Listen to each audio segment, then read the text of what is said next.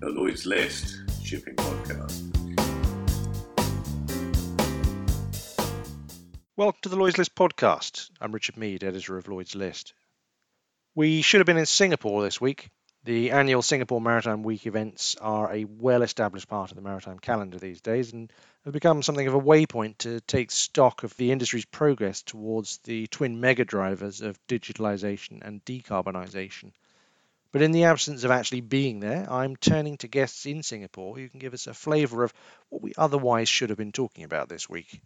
My guests sit at the heart of the Singapore Maritime Cluster and offer a remarkably upbeat view of the positives that we can take out of this current crisis, as well as an insider's view on how Singapore is faring against the current coronavirus challenges. I start by talking to Espen Poulsen, chairman of the International Chamber of Shipping and NSL, about Singapore's response to the crisis. And then I move on to a quick chat with Puneet Oza. His supremely Singaporean CV includes a directorship at Klaveness Asia, as well as being the executive director of the Singapore Chamber of Maritime Arbitration and the chair of the Singapore branch of the Institute of Chartered Shipbrokers. Although optimistic in the midterm, he also has a few words of caution for you on the perils of charter party risk in this current climate, so I would urge you to listen until the end of this one. But before we kick off this week, I wanted to offer a couple of shameless plugs for Lloyd's List projects that I think you might be interested in. First is our new Ask Our Analysts Anything Q&A webinar, where I will be joined by a panel of Lloyd's List experts and Lloyd's List intelligence analysts to answer your questions. The idea is pretty simple. On the last Wednesday of every month, we will be online live to talk you through our views on your market conundrums. Anyone can register to participate in the live sessions and submit questions in advance via the registration form on lloydslist.com. Access is free, so register and get your questions in as soon as possible. We're genuinely excited to see what you want us to look at. The first live event will take place on Wednesday, April 29th at 2:30 p.m. UK time. My second plug is for the Lloyd's List magazine. And we've temporarily stopped sending you the print edition because, well, the majority were ending up in empty offices around the world. But the magazine is online and is available to download for free. So please do head to lloydslist.com and take a look. This month's magazine, which is going to be available next week, features a deep dive analysis on the container sector and how the box boys and girls are fronting up to the coronavirus. We've got our crystal ball out for this one with some help from the best analysts in the business, so it's well worth a read. We also have an exclusive interview with CMA CGM Chief Executive Rodolphe Sade, plus all the latest upheavals in the tanker market, as well as our usual round of commentaries and long reads from the Lloyd's List team. In short, it is essential lockdown reading for everybody. Right, plugs over and on with the podcast. I start this week by asking Espen Poulsen to give us a view from Singapore. Crew change is the issue for the industry at the moment, more than any other. We keep saying that we want governments to, the G20, who we've written to together with ITF, we want governments to designate seafarers as key workers and the industry as key industry. And I think for very, very good reason. I honestly think if you look at the what the industry can do, even at a time like this, I would hope it might make the greater public aware that actually shipping does a pretty damn good job, and that I think it's the public awareness of it may I think increase and perhaps take on a more positive spin or view as time goes on, because we are an essential industry, and if the supply chain of which shipping is in a way the link is badly interrupted, the fact of the matter is that some of these pharmaceuticals and food and other products that on which the world relies this could come into question. So we've called on the G20 governments to really do something, to come up with a plan that was coordinated instead of just people doing their own thing here and there. And we have some encouraging noises, out of the European Union and one or two other places, and we're very hopeful. But we still got work to do, and we're getting on with it as fast as we possibly can. Indeed. And as you say, I mean, the positives to come out of this are a raising of the public consciousness in terms of the role that seafarers play. But also, there are likely to be some other positives in the sense that the industry is working around problems, but it's also finding new ways of doing things, better efficiencies, certainly within the crew change issue, which is devastating, obviously, for the crew themselves. But speaking to a number of the ship managers, they are finding ways to collaborate. They are finding efficiencies that they never even knew they could achieve. And I think that may become replicated across the rest of the industry. And again, going back to Singapore, this hub where you have an existing collaboration, interconnectedness, a very close working relationship between the Singapore government and the maritime hub, particularly in terms of leading the way on innovation. I'm thinking specifically around digitalization and decarbonization, these twin driving forces, I guess, behind a lot of where we are going as an industry. Do you think there could be some positives to come out of this episode, and perhaps some lessons learned going forward for the rest of us? No, I think that's a very, very good point, and I agree with you. I think there will be some positives. People are learning to work in ways that was deemed impossible, previously. I think, no doubt, the way that we work going forward is going to change as a result of all this, and certainly. You mentioned digitalization and interconnectivity and so on. Singapore sees, it sees innovation and technology as musts for a nation, city-state of this type, and because the competitive advantages that as a country Singapore can have. This is an obvious one, because here I have to say as you know, the standard of education is extremely high. And there is an amazing amount of expertise here, and there is also a great willingness to go the innovation route, and I think you're absolutely correct. I think it will be one of the many, in this case, a side benefit from what has happened. And we are talking in a week that in normal circumstances we would all be with you in Singapore. It should be Maritime Singapore Week this week. Sadly, exactly. We're not there. These conversations to some extent have had to have been postponed. Singapore Maritime Week generally is a fairly established waypoint in the industry calendar to discuss obviously some Singapore issues, but it's also the opportunity to really set the agenda in terms of those twin factors of digitalization and decarbonization. What do you think the conversations we're missing out on? Do you think we're going to get back to those things? And can you give us a flavor of what Singapore starts to look like when business gets back to something approaching business as usual? Presumably these things do not stop. We're effectively pressing a pause button here in some of these things. That is absolutely correct, and in fact, not just here in Singapore, but we had a very good meeting with many of our board members in ICS the other day, and several of them were very, very anxious that we get the message across to the EU that in no way are we stopping. However bad things are, we are not slowing or stopping our efforts in regard to all the effort going on with decarbonization, and they were very. I was happy to hear how sort of adamant they were that this would be the case. But as an aside, we you may have heard that the MPA has set up a committee consisting of about 20 people from around the world, including roughly half from Singapore, and I am one of them, chaired by Andrea Soman Pao, to sort of look at this, look at the issue of decarbonization, but in maybe a slightly more futuristic way, just to sort of try and really go into it, but by having a few meetings a year and bringing in a huge amount of expertise together, and so I that's just one example, and there are many number of initiatives of this type going on, but that one we have slightly high hopes for, because I think it's pretty high level, and the level of expertise. I'm not necessarily myself, but the assembled company will be one for sort of blue sky thinking. The efforts around decarbonisation to some extent are going to be hit. We don't have any IMO meetings happening right now.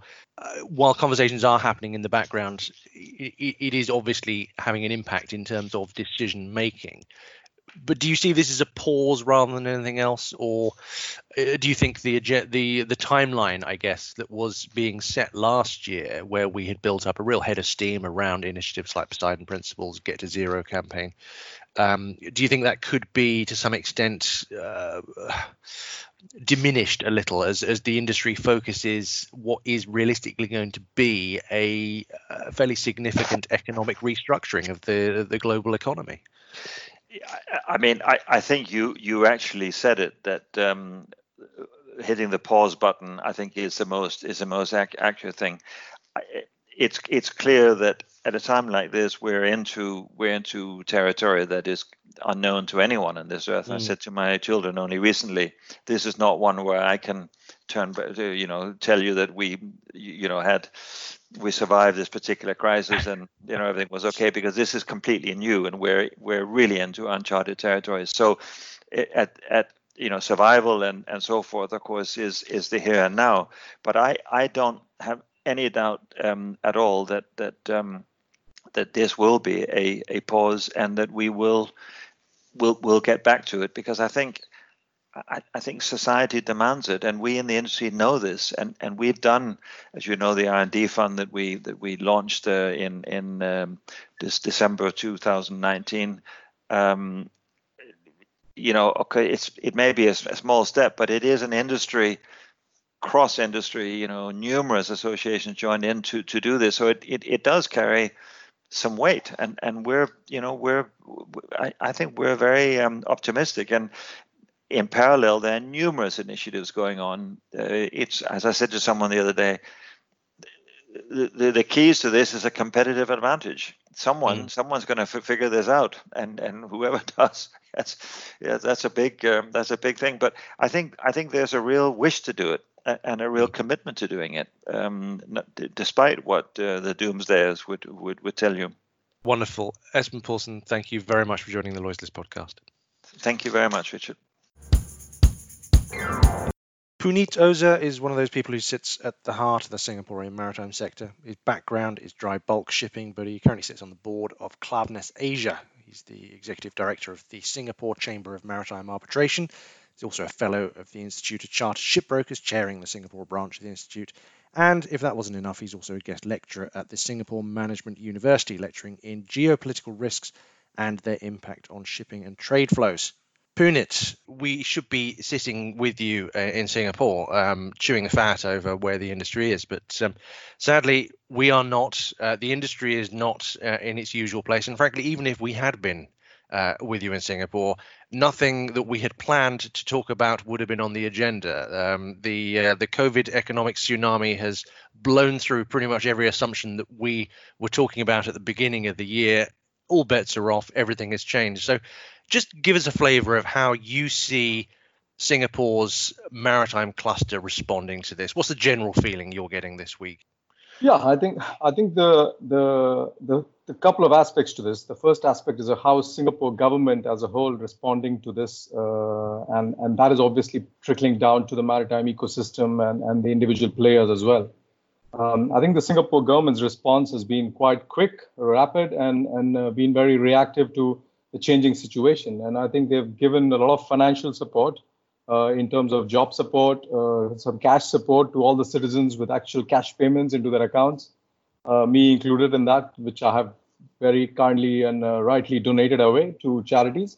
And of course, the final support is the financial support that, the restructuring tax, contractual and debt obligations. That's something which obviously has created a bit of furore legally as to how that would pan out. But overall, I think the people first approach has actually worked for the government.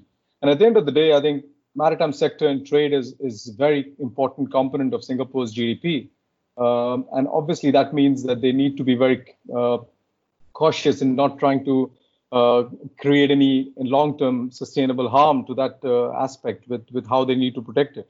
I would say that the maritime sector has been trying to cope up with it, but being a global industry, obviously we are very well connected across the globe. And if you are able to give us the infrastructure to manage our communications, our operations in some ways, that really helps in keeping things flowing. Singapore government has also basically put most of the shipping companies as essential services, along with other logistics and transport companies. So obviously, the companies have the option of actually going to the office and make sure that within the social distancing norms, they are able to at least have a skeletal staff that operates. Overall, I think the infrastructure has been quite significantly challenged, but it has really proven its test. The networks have been able to cope up with the load. People have been able to actually still able to perform as best as they can within the constraints.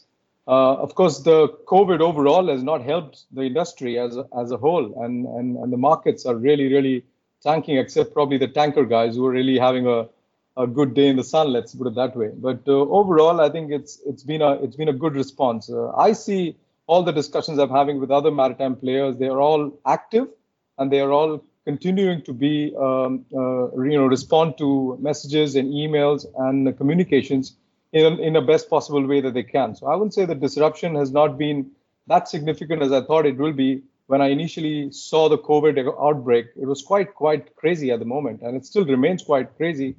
But I think the maritime industry has coped quite well, mostly because of infrastructure and financial support. Well, as we said at the outset, we would have been talking pretty extensively this week around topics of innovation, entrepreneurship. Singapore Maritime Week has traditionally been that epicenter of, I think, the global digitalization debate. A lot of the more innovative, advanced guard of how to get the infrastructure of shipping has really been honed within Singapore. It's very much got the government support. It's probably, I would say, a few years ahead of most of its rivals in terms of being properly connected. And it's been interesting to see how Singapore has responded to the COVID-19 risk by using technology. And I think probably some of that innovation has really paid off in its ability to keep things going. It doesn't solve all of the problems, but it does certainly allow the industry to keep operating.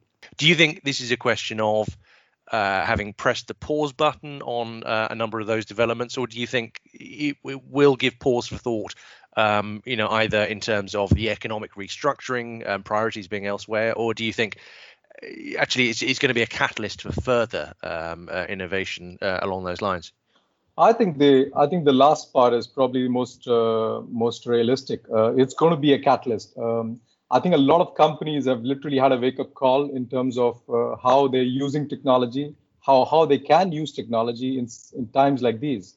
And I think Singapore has probably got enough examples, both within maritime and other sectors, to really exemplify how technology can be used to its fullest extent. I'm a big believer myself in innovation and digitalization, and I think it's really important that companies start investing in technology into people as an asset rather than just investing in ship as an asset. I think nearly all the new technology that came about in the last 5 years was aimed at the ships and trying to improve the performance of the vessels, which obviously is important. But nobody really concentrated their efforts on investing in the people as an asset. Building collaboration platforms and see how that can be done.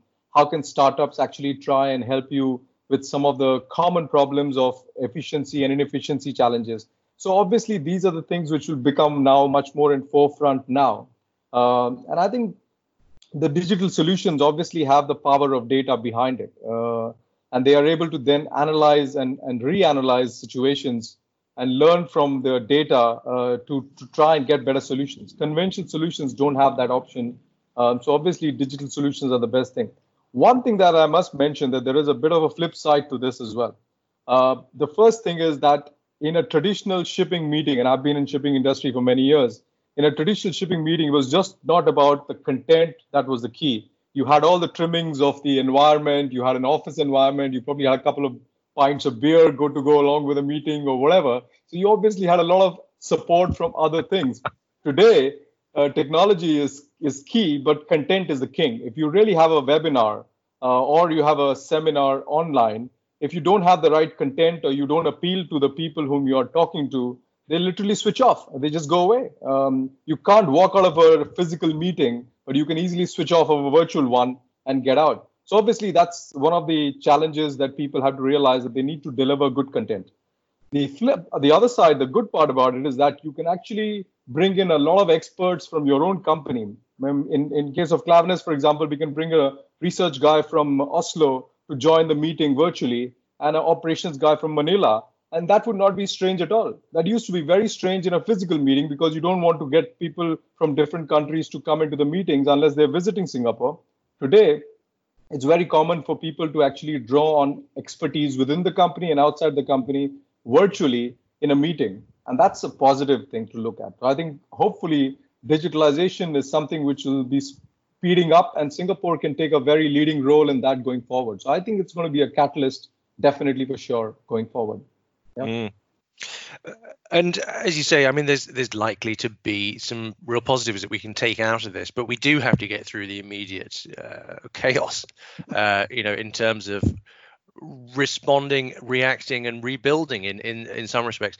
And while it's been very interesting to see Singapore at the forefront of the debate over everything from crew change, being a major crew hub, it was the first port of call in many respects for the regulators to start looking at how they could introduce green lanes.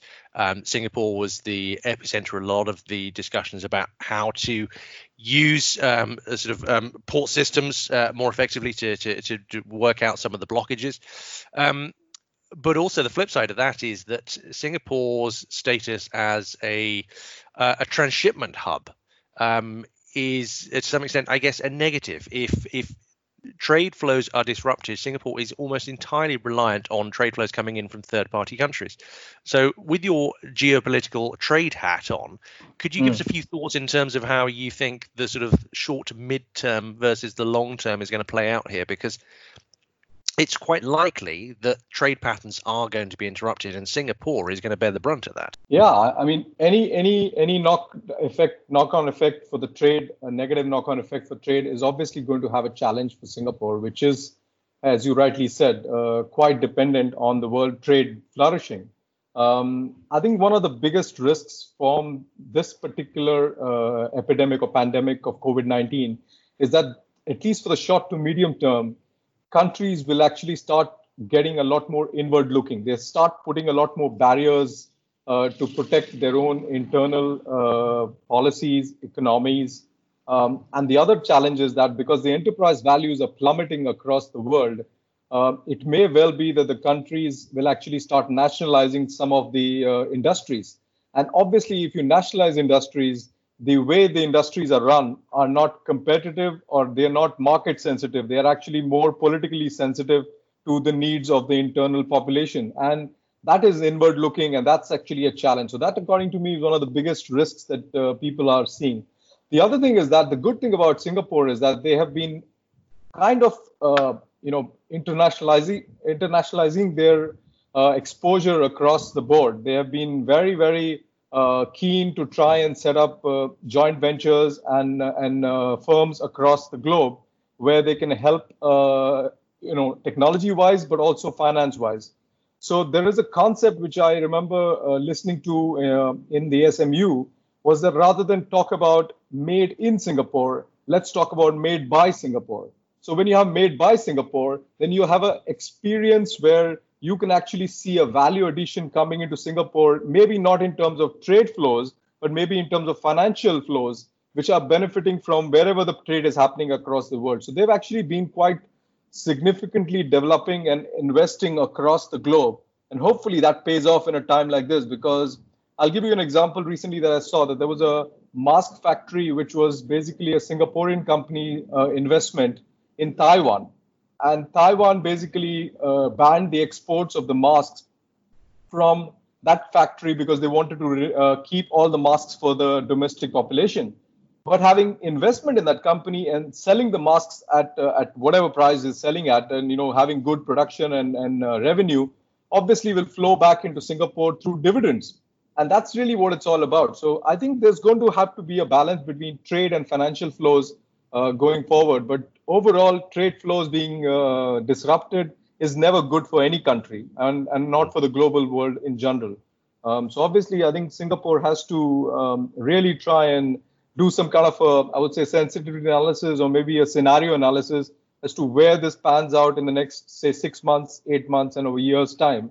Long term, I don't think this will change anything. What might change is, as I said, people might start looking at diversifying their base of production and their base of consumption. So basically, looking at new markets, looking at new places to produce. So Singapore should gain from some of that. And of course, overall trade should pick up after a year. I think 2021 everybody seems to be now have written off 2020 from what I can see. 2021 is where everybody's talking about now, yeah? Everyone's hoping that this year goes away pretty quickly, I think. It's a question of getting through it. We've had a couple of people on this podcast over recent weeks talking about the shape of the recovery. I think, initial hopes for a quick V have evaporated pretty swiftly. It's really a question of, the shape of a U-shape recovery, or, whether it's a little bit more volatile and we're sort of heading into more W territory. I mean, we are in the realm of guesswork here, but any thoughts in terms of how you see things panning out? I think it's very fluid at the moment. It's quite difficult to actually put in any kind of forecast effectively. But what I think is that we have to look at the impact at 4 levels. The first level is the global level. And I think the global level, there's going to be a paradox. There's going to be globalization, which obviously will be spurred by technological collaboration.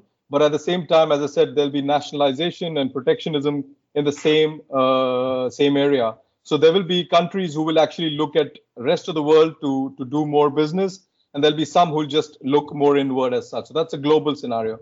The country itself, I think at country level, it's going to be definitely more catering for population within your country and making sure that they are able to survive a challenge like this.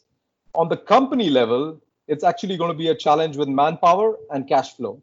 So any company that can actually manage its manpower needs well, and also at the same time manage the cash flows well, will obviously go through this crisis, because it's more a survival situation than a growth situation. And finally, on a personal level, every single person is basically now not wanting to spend more than what he's supposed to spend. So obviously, there's going to be a crunch in terms of how people actually change their spending habits. So I think the recovery is going to only happen when people are comfortable, because at the end of the day, every single trade, every single shipping route or shipping commodity has a connotation with the final consumer demand. If the final consumer demand, people are not willing to take their wallets out of their pockets and spend it, it'll be very difficult for any of these people in trading and shipping to actually see a recovery. So I think it has to really be a few months of people actually getting out of this symptom of insecurity. Until that happens, I think there's never going to be a recovery on the cards. And I see that at least for the next 3 to 6 months, it's going to be very, very difficult for people to actually open up their wallets again. I just have one final word of caution. Over the years of experience that I've had with situations like in 2009 and 1997, the counterparty risk is extremely important in this situation. I think as a ship owner today, you have to realize that your exposure is your ship, your crew, and the value of the cargo that you have on board for which you've signed the Bizublading. And if you end up with a counterparty who's not able to perform, the downside is huge for you. And I want this because in 2008 and 9, we saw a lot of credit card operators. And what I mean by credit card operators was the rates are so low that you can pay a 15 days higher by using your credit card, and probably also pay for the bunkers using your credit card today with the oil prices being what they are, and use the air miles to travel the world and do your marketing. So I think it's actually quite true even today that with such low rates, there will be people who will mushroom out and actually say that we are operators, we're going to take your share of time charter, give you $500 more per day. But that $500 for 30 days is $15,000, and you can have a whole of $2 million or $3 million before you know it in your balance sheet. So just be careful going forward as to how you evaluate counterparty risk. I think there's going to be a lot of screening. There's going to be a lot of basically shelling out of smaller operators who would still not be able to survive this kind of a shock. But just as owners, as operators, be very, very careful whom you're dealing with. So that's my last word of caution really for COVID. Yeah. Wise words. And for anybody looking for a little transparency in terms of assessing their counterparty risk, I can highly recommend Lloyds List Intelligence Credit Reports. Offers a very invaluable service in terms of understanding and knowing your customer. But for now, Punit Oza, thank you very much for joining the Lloyds List podcast. We very much hope that we get you on before next Singapore Maritime Week. I look forward to that, and stay safe. Thanks, Richard. Thank you so much. Good stuff. Thank you.